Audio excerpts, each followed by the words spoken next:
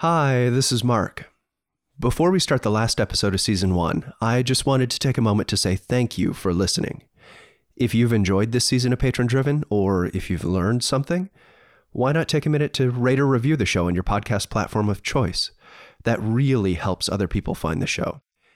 And if you know someone who might like the series, why not mention it to them? Word of mouth is still the best way to pass along a recommendation. All right, enough out of me. Here's the show. Yeah, it was Jennifer and me. They limited it for safety purposes, and they only had like a certain number of hard hats that they could share with us. And so we walked the space, kind of dodging all the raw material that was still all over the place. And I remember it being just, it was no longer a hollow space. They had already put in the raised flooring. And that was just really exciting. We were going to have power. In January 2019, construction on the library building began. And, of course, recorded updates of the construction process. January 22nd, 2019. Went on walkthrough of library construction with Kaylee V, David Beatty, and Charlotte I. We wore hard hats and safety vests. The skeletal building's only remnants of the pre-Harvey space were the brick pillars and a lone surviving wall clock. Harsh LED work lights lit up mounds of dirt and yellow caution tape as construction workers dug into the ground for the raised floor. Dozens of clumped blue wires hung from the ceiling like cartoonish veins in a biology textbook. February 8th, 2019. The construction is coming along nicely, and the offices now have walls. The break room and computer labs can also be seen. The drywall went up. Huge stacks sat in the middle of the space flanked by blue genie lifts, open orange ladders, and puffy clouds of pink insulation. March 25th, 2019. Getting closer to the library being finished. Square metal stilts line the ceiling as prep to hide the shiny worm-like ductwork. Construction workers installed thin wooden frames for doors and windows. April 30th, 2019. Walkthrough of library to see the color of paint on walls. Teal and yellow. Construction workers fitted glass into the computer lab and workroom windows. Long, thin lights were installed from the ceiling. May 23rd, 2019. New furniture and computers are being installed in the new Learning Commons. Cardboard boxes of technology and furniture arrived. Chairs and desks huddled in groups still covered in clear or bright blue plastic bags. The air hung with excited chatter, the slice of packages being opened, and that heavy, pleasant new smell. June 17th, 2019. First day back in library. Circs at service desk, and we are open to students. This is Patron Driven, crowdsourced library stories where the personal and professional meet. I'm Bill Mickey. And I'm Mark Dirks. We work for Choice, a publishing unit of the Association of College and Research Libraries, a division of the American Library Association. This season, we investigated how the Lone Star College Kingwood Library recovered from extensive flood damage brought on by Hurricane Harvey. This is our final episode, Learning Commons. If you haven't listened to episodes 1 through 4, we highly recommend going back and listening to those first. The ending is much more satisfying when you know the full story.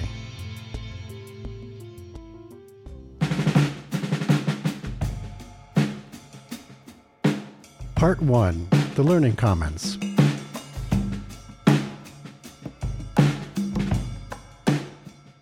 On June 19th, 2019, Anne arrived on the Kingwood campus almost 2 years after Harvey hit, excited. This is what Anne recorded in her calendar on that day. Quote, "Sent email to the other LSC campuses that we are open. The other campuses began sending bins of requested items to fill our patrons' holds. Circulation was back in business." I knew we were officially open when I could send the email out to all the other libraries. Send the bins, we're open. They had been holding on to these bins for us because our students were wanting to make requests and have it sent to our location. And of course, they had a backlog of requests. So suddenly within that first week, we were filling all these requests, not from our own items, but from other people's items coming to us for our students and faculty. The library staff moved into the new space in mid-May 2019. They needed time to comfortably settle in, and the final touches of construction still had to get done before the official open in June.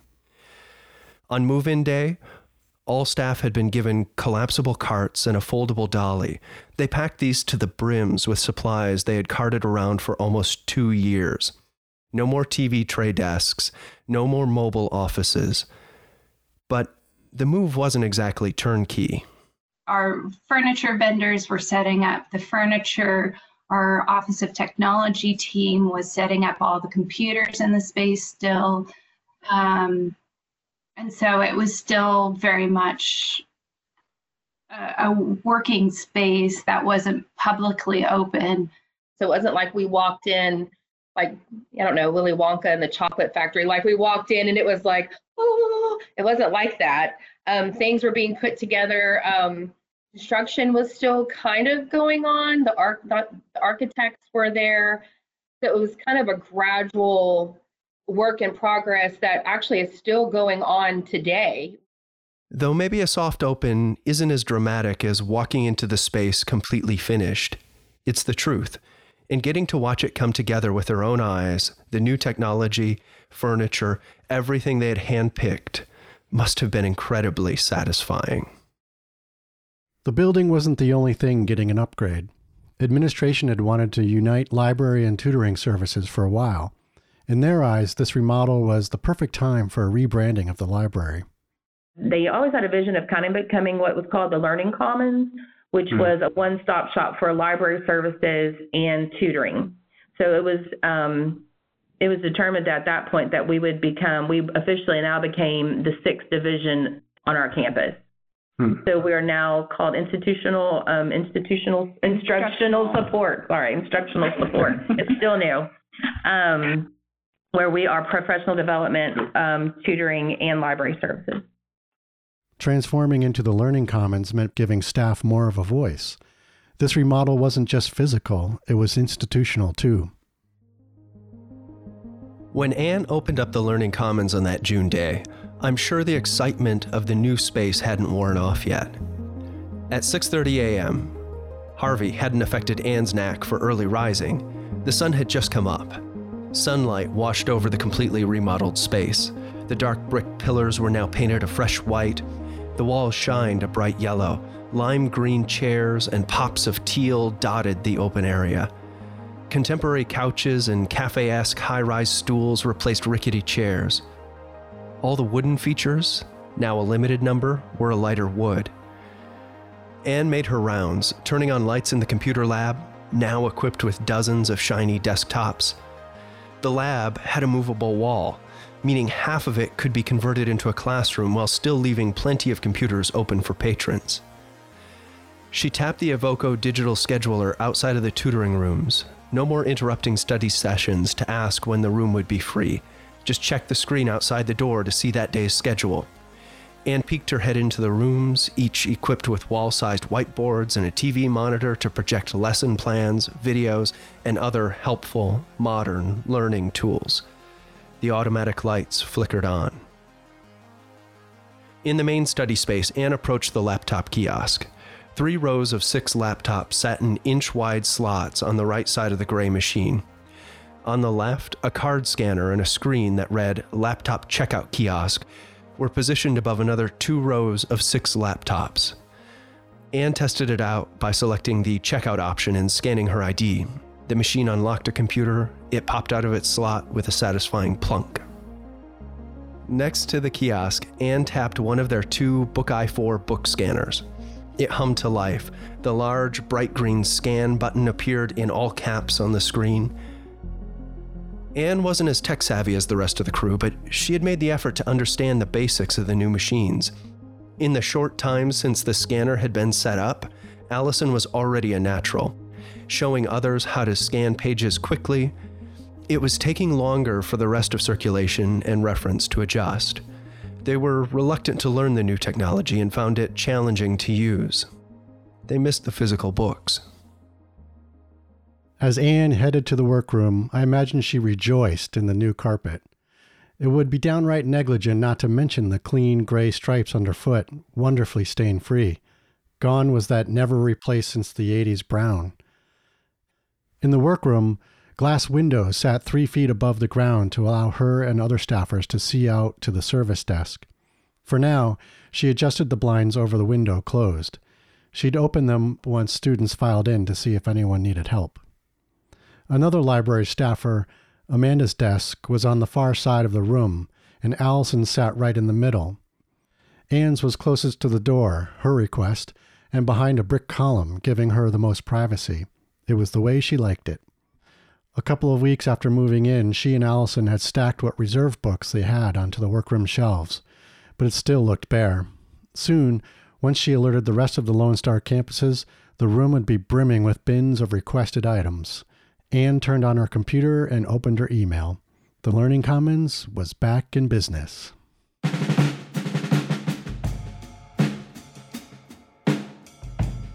Part 2, Redefining Services.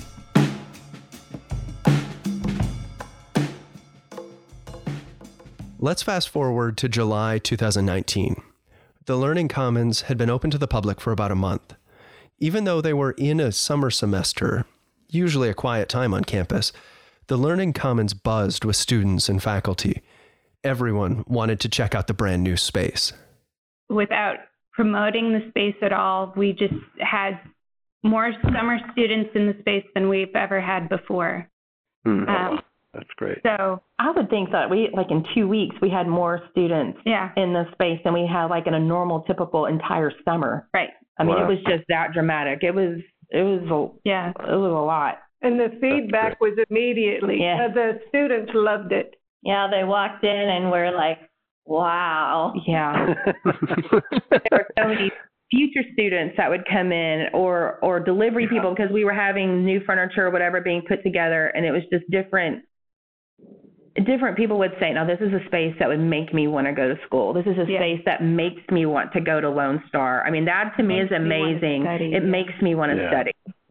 So the space is hopping, thanks in large part to the mobile, comfortable furniture for students. Given the lack of student traffic pre-Harvey, seating was vital to the Learning Commons success. The pre-Harvey library felt heavy, outdated. The tall bookshelves, long tables, and wooden chairs didn't allow for much mobility. This prevented the spaces from serving other purposes. It discouraged group work. It didn't feel like what many librarians are now championing, a 21st century library. We tried out so many different chairs and and all the different ways because, again, we weren't going to get study rooms back into the library since we're going to have tutoring. So we had to be more creative with the furniture in order to create spaces, more interactive spaces. The new space lacked walls to separate silent study from talking areas, but with soundproofing furniture, that wasn't a problem. Students flocked to the restaurant-style lime green booths. The backs of the cushions had gray screens that extended a foot up, dulling the noise around them. On a typical day, students would place open laptops and iced coffee cups on the table between them while talking or quietly working. For group projects, students gathered in sectional-style couches with soundproof screens extending up over them. The couches surrounded a large table and monitor. A rolling whiteboard was close by with expo markers and erasers. Imagine the perfect setup for Pictionary, but educational. For solo study, students chose the pods. They're sort of like escape pods from science fiction movies. A reclining chair enclosed on 3 sides with noise-canceling foam, a wooden shelf on the left for stashing books, and a swinging control tray to hold your laptop. There's a mini desk light and storage beneath. No distractions, better study session. To accommodate their mobile furniture, they had mobile electricity too. Remember the makeshift power poles that hung down from the ceiling? Electricity now ran through a raised tile floor. Outlets were everywhere, built into the ground, the pillars, the tables, the chairs. You couldn't go 3 feet without finding power. And it also makes it functional too. That way, if we decide to rearrange the space or, move furniture here and there, we could just take out the raised floor tiles, right? And then move data and electricity where we need to. I mean, it's not as easy as just picking it up and taking it, but it's more accessible than drilling into the concrete is what we were having to do before. Well, that was the option of moving things before. Another pillar of the Learning Commons success was the combination of circulation and reference. The United horseshoe-shaped desk was loaded with storage, monitors, and seating, meeting all the staff needs. This combination of reference and circulation cut down confusion for students. Pre-Harvey, when services were separate, patrons didn't understand the difference between the two. Uncertainty led to bouncing back and forth and not receiving the help they needed. The first people they'll see is the circulation people. So they're the meet and greeters. They'll immediately come and ask circulation first. And just hearing the first couple of questions, we know where to direct them. And it made for a much smoother transition because it was nice to have tutoring in between us. We had a person at the tutoring desk, and the reference librarians were a little bit further, but rightfully so. They need to be closer to more computers, whereas circulation side is checking in and out the books and doing the IDs, that we were at the very front of the library. For a long time, the librarians were carrying a lot of the weight of both the reference and all this new technology coming into the space.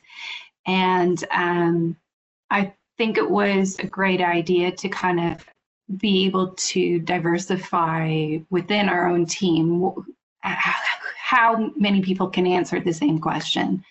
And it makes us a more functional service desk, I think. But in July, the space was still missing a key ingredient: books.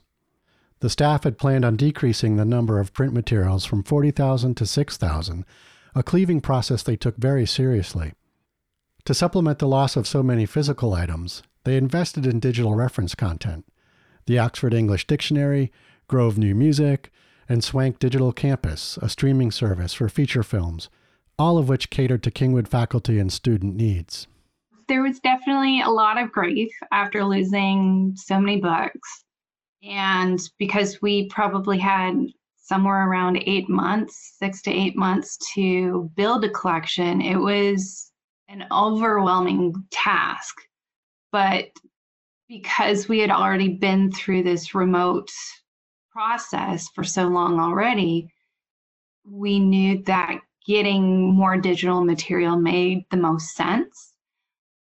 We didn't expect to be as digital as we are, but now that we have been, it's felt like the smartest move we could have made. And seeing how the traffic is in our space, we've even contemplated getting rid of all our stacks and moving completely digitally so that our students have more of the diverse study spaces that they like to use. On Tuesday, July 16th, 2019, after months of planning, the books arrived. Hope Lejeune, a librarian, organized the shelving party, as they affectionately called it, with the library service provider, Gobi. Maps were drawn for the deliverers. Shelves were roped off. Lunch was planned. Tacos. These ladies really love their Tex-Mex cuisine. The building was open to the public, so VIP red ropes donated by the theater department blocked off the shiny gray shelves. Brightly colored Post-it notes, hot pink and teal, stuck to each rack as direction for where the incoming books would go. It was all hands on deck. The part-time librarians, Mika, Anne, Allison, Library Dean Kaylee Vondervoor, and a couple of the circulation staff all showed up early for kolaches and coffee. The air bristled with expectant energy and excitement. They were required to wear closed-toed shoes for safety, and they got to wear jeans for comfort. They had a dolly with maybe 3 or 4 boxes. They bring them in. Every box had a call number range. And so they put the box right next to the stack that had that call number range. The plan was to open up the boxes, check off the list, and put the books on the shelf. Pretty simple. But it took more effort than anticipated. Boxes, stacked 5 high, crowded the area. Off-white, crumpled packing paper lined the floor like plowed snow or a postal service murder scene. Staff sliced open cardboard, breathing in that new book smell of paper and ink. The scent must have lingered for days. For the librarians who were working in a space without books for almost 2 years, it must have been heaven. People from facilities rushed in and out, steadily whisking away stack after stack of cardboard and packing supplies. Eventually, overrun with a pressing pile of unopened boxes, Hope encouraged staff to just get the books on the shelf, organization be damned. It ended up taking a day and a half to get all the books unloaded. Anne said that part of the delay was because they were so excited about the new books. They kept stopping and reading them. But I remember as I'm opening up these boxes, just the joy of, oh yeah, I picked, so many of these books. How cool is this that a lot of this collection is personally selected? And just being so proud of what our librarians and even Allison helped select some books for the collection. Cataloging and technical services spent the next few weeks going through each book and checking to make sure it corresponded with the right call number. Finally, the staff had their own books in-house again. But even though this was perhaps a transition back to normal, the psychology of the staff was forever altered, especially as they moved into the fall semester. Well, and that caused a lot of psychological trauma on the circulation team because as they saw the books dwindling down to only 6,000, needless to say, they were in a bit of a panic. Oh, what are we circulating? What are we going to do? What's happening to our jobs? And it was very difficult to explain to them that their job functions were going to change. Because of the push toward new technology, the circulation team's responsibility shifted. Technology took precedence over print. Demand for student help with printing, scanning, and more was so high, the library dean hired 4 specialist 3s. Trained specifically to help students with tech questions, they also served as backup for circulation and tutoring. Before we hired those specialist 3s, is what our spec 3s, that's what we call them. The part-time circulation employees were doing their job as far as being at the desk to greet patrons, to check out items, to make IDs, and they were having to go out and help the students with these computer questions. In the fall, we are extremely busy, and it was a little overwhelming for our circulation crew this past fall to do all of that. Even though Anne and Allison embraced this change, not all staff were on board. It was a shift they weren't prepared for, and that some didn't particularly want.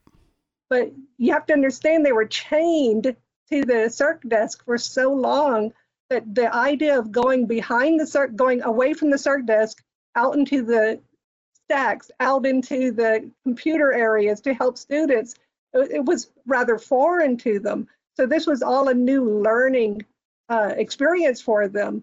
They were having to reinvent what circulation actually meant now. In fact, we have only 3 circulation assistants left, the ones that just didn't get on board with this new idea of where the libraries are heading technology-wise and online books. And I mean, this is the way of the future, and some of them just did not want to go that way. And it was their choice to decide, I've had enough, had a good run, I'm ready to leave. And unfortunately, because I would have loved to have kept them, but they just couldn't get into the mindset that we needed. And it wasn't just CERC. I mean, we did have the same problems with some of the part-time reference librarians where they were thinking old library, but we are now not even a library, we're now a learning commons area. It was trying to create this new mindset.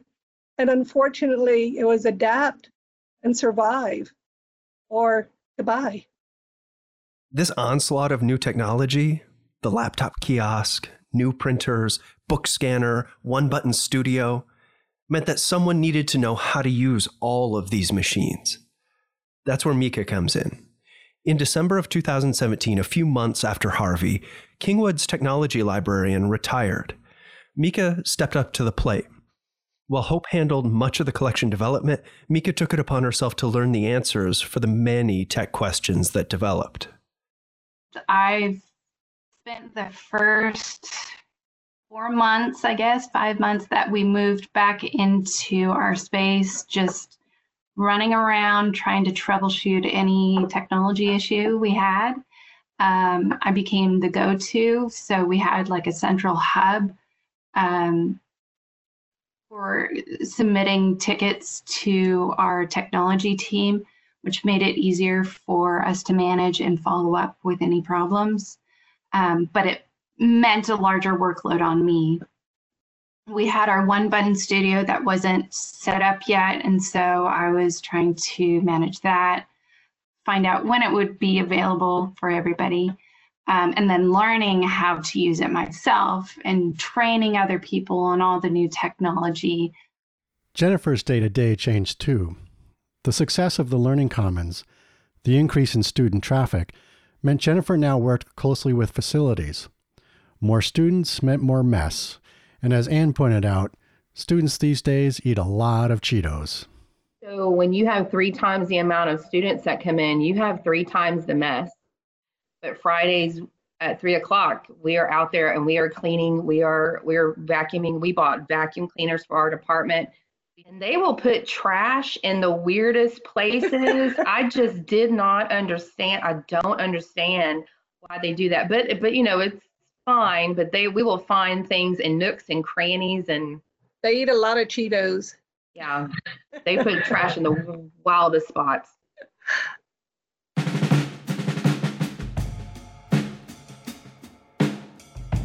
Part 3, Learning to Heal.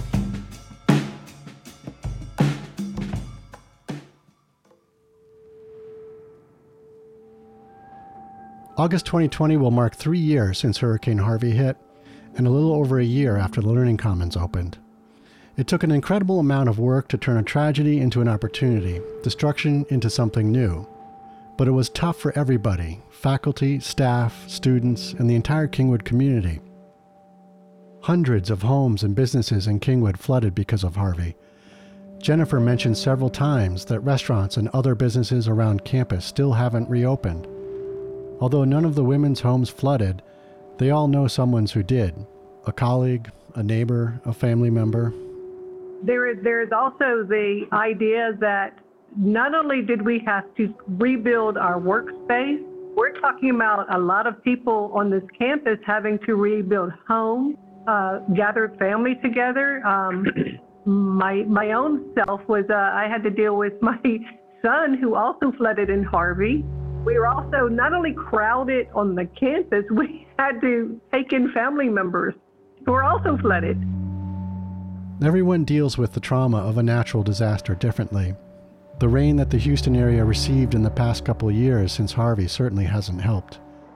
We call it the May storms because it wasn't even a named one. And there was, again, more flooding as a result of Harvey, because Harvey left so much dirt and debris in our drainage system that places that never flooded are flooding, including I flooded this time around too.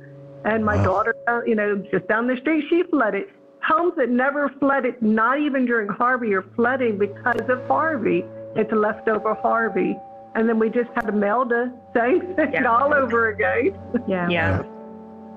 Our first round of calls with the Kingwood women was in September 2019, a few months after serious rainstorms in May, and right before Tropical Storm Imelda hit. In the next round of calls, I remember feeling awkward asking questions about one natural disaster while they were in the midst of dealing with another. One of the things that Jennifer can particularly talk about is basically the post-traumatic stress disorder now that we're having every time it rains, because we're afraid of Harvey coming back. And we've also had, fortunately, the campus has survived the last couple of storms that hit. But not everybody was so lucky. A lot of flooding still going on in Houston. Yeah, we saw that a couple of days or the day after we had our first call that there was a huge, another rainstorm that caused flooding there. So we were concerned about Tropical Storm Imelda. Ann talks of the toll Harvey took on the staff and community. Each person affected adjusts their life in some way due to the storm. Ann now packs an emergency kit at her desk in case she's stuck spending the night on campus, something that actually happened to her last May during the intense rainstorms. Here's what Ann wrote. On May 7, I was stuck spending night at Kingwood College because I couldn't get into the neighborhood due to floods. Many employees and students spent the night. Harvey PTSD. Flooding believed to be due to Harvey debris stuck in the drains, as well as over 10 inches of rain in a short span of time. End quote. The library building was one of the worst affected from Harvey on the Kingwood campus. Many staff who had personal items in their offices never got them back. Any artwork or photos that weren't framed, even if they were above the water line, were never returned, most likely due to sitting for days in a building with black water. Mika's glass-blown balls, gifted by her friends in Canada, were never recovered, though that loss has a happier ending. I think after our one of our recordings, and we did talk about our offices, Jennifer went out and got me a glass ball. So I have that hanging in my office. But very little artwork I brought back. The week after spring break, we were allowed to go back in to pick up whatever we needed to be able to work from home. And I loaded up pretty much most of my office and brought it back with me. So a lot of my personal stuff came back with me, including the glass ball, because I didn't want to lose that.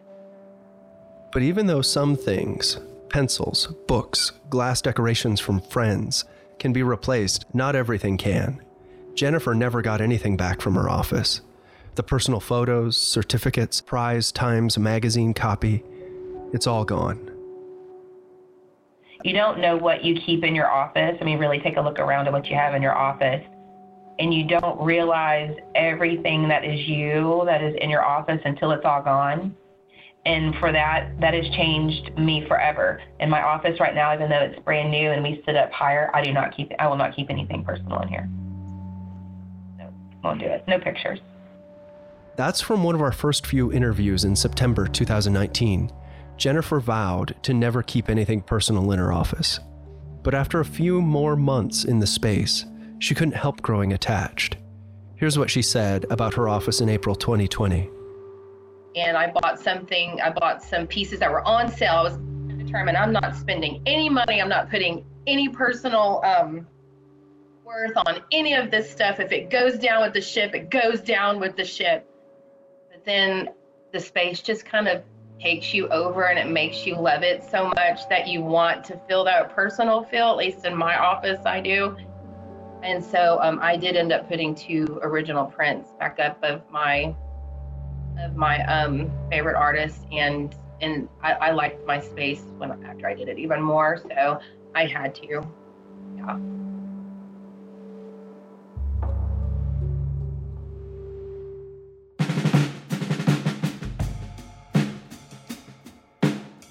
Part 4, Moving Forward.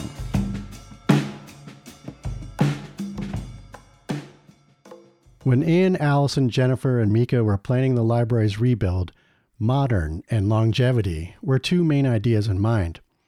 Since the original space hadn't received more than a cosmetic upgrade in 35 years, they wanted to make something that could last another 35 without feeling outdated. They wanted to create a space that would sustain technological and learning style evolutions. I mean, we wanted a space that was visually appealing, stimulating but not overly stimulating, calming but not so much where they'll go to sleep. I mean, we really wanted this space to be something that we were proud of as a team. We did our research. We really, really did. I'm really proud of our group. In the spring of 2020, we were coming up on the Learning Commons 1-year anniversary, but it was bittersweet. For half of March and all of April and May, Ann, Allison, Jennifer, and Mika weren't allowed in their space because of the pandemic. After spending months researching, designing, and waiting for their remodel, they couldn't even get a full year in it. For me, I don't even know if I can reflect on how the year has been, because we didn't really get a full year, or we haven't yet. We don't know if we're going to go back to our space by June. So again, we've been robbed. But I miss going to work. I'm probably going to get teary-eyed again. Oh my gosh, here we go. I miss seeing my people, and I miss the energy that the students bring in on. And I am a people person, and I miss the interaction. That's all I guess I have to say. I miss my space. But the other thing, like Jennifer said, is we had geared our new library to be very social, very much group interaction. So this has actually thrown us for a loop with the COVID pandemic, because now we're talking about social distancing in a library that we set up to be more group space oriented. That being said, our furniture does move. Thank you, Jennifer, for considering our moving furniture. We can move the furniture around to maybe create more space, but I just don't see us opening for that reason. But there were positives to be taken away too. I like how things have evolved. I like to be constantly challenged with learning new things. And so learning the scanner, learning printing, and helping the students more with computer questions. I've also now been tasked with class tours of our space, which I was supposed to take over in the fall, so don't know if that's going to happen. But I helped with the tours this past spring, and I really enjoyed that. I enjoyed giving the information to the students on how they can use the library resources and what's available in the Learning Center. So I've liked the new challenge that our space has presented to us. Mika agreed. The new challenges and role that the Learning Commons plays on campus makes the work more rewarding. We're seen in a different light on our campus now. I think students and our employee and colleagues feel a little bit more comfortable maybe approaching us and kind of thinking of us as people we can collaborate with. So we make these small waves in different areas on our campus, and it's really kind of exciting to see the opportunities come about. These 4 women put everything on the line for their community. They transitioned students and faculty to online learning, worked across library branches, counted every piece of lost inventory, tediously removed catalog items, worked in mobile computer labs or other tiny, unglamorous spaces. They lost their own personal, intimate items. They scoured conferences and college libraries around Texas for inspiration. They waited 22 months before finally getting their space back. They worked really, really damn hard. And they accomplished all of this work while dealing professionally with the loss of their library and personally with the trauma of enduring a natural disaster. The added layer of loss and hardship was tucked beneath everything they did. But that hard work paved the way for a new mindset. I think what it boils down to is this entire process over the last year, right, ladies, is that not to be afraid to ask for something, because all they can say is no. So it's that sometimes asking is the biggest hurdle, because people don't want to put themselves out there. They don't want to seem like they're a burden. They don't know if they have the money. They don't know all these reasons of why not to ask. But I think through this entire year's process, it was, well, why not? And what's it going to hurt? And all they can say is no. Allison told us that when she, Jennifer, and Mika visited TLA 2 years ago, they stopped by the Dallas Public Library.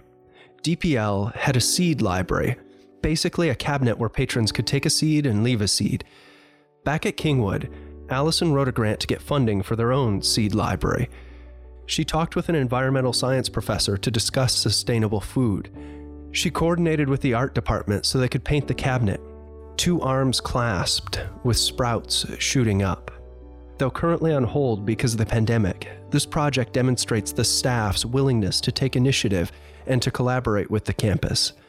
They firmly found their footing in their community.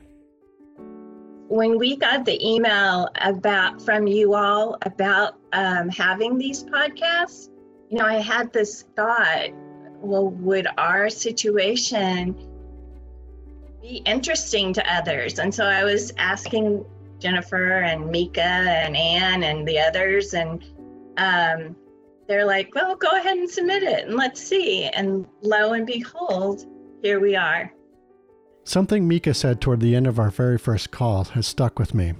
She said, "The library, Future Learning Commons, needs to be the heart of the campus." The context was the support she and the rest of the library staff received from the administration in planning their new space. But I think it encompasses these four women's library mission. They will provide services to those in their community. They will adjust and grow to fit changing needs.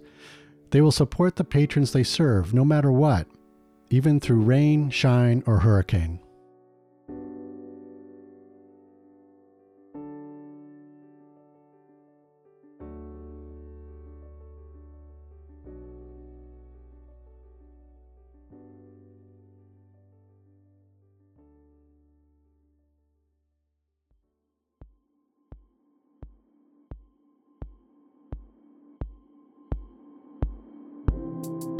Patron Driven is a Choice podcast.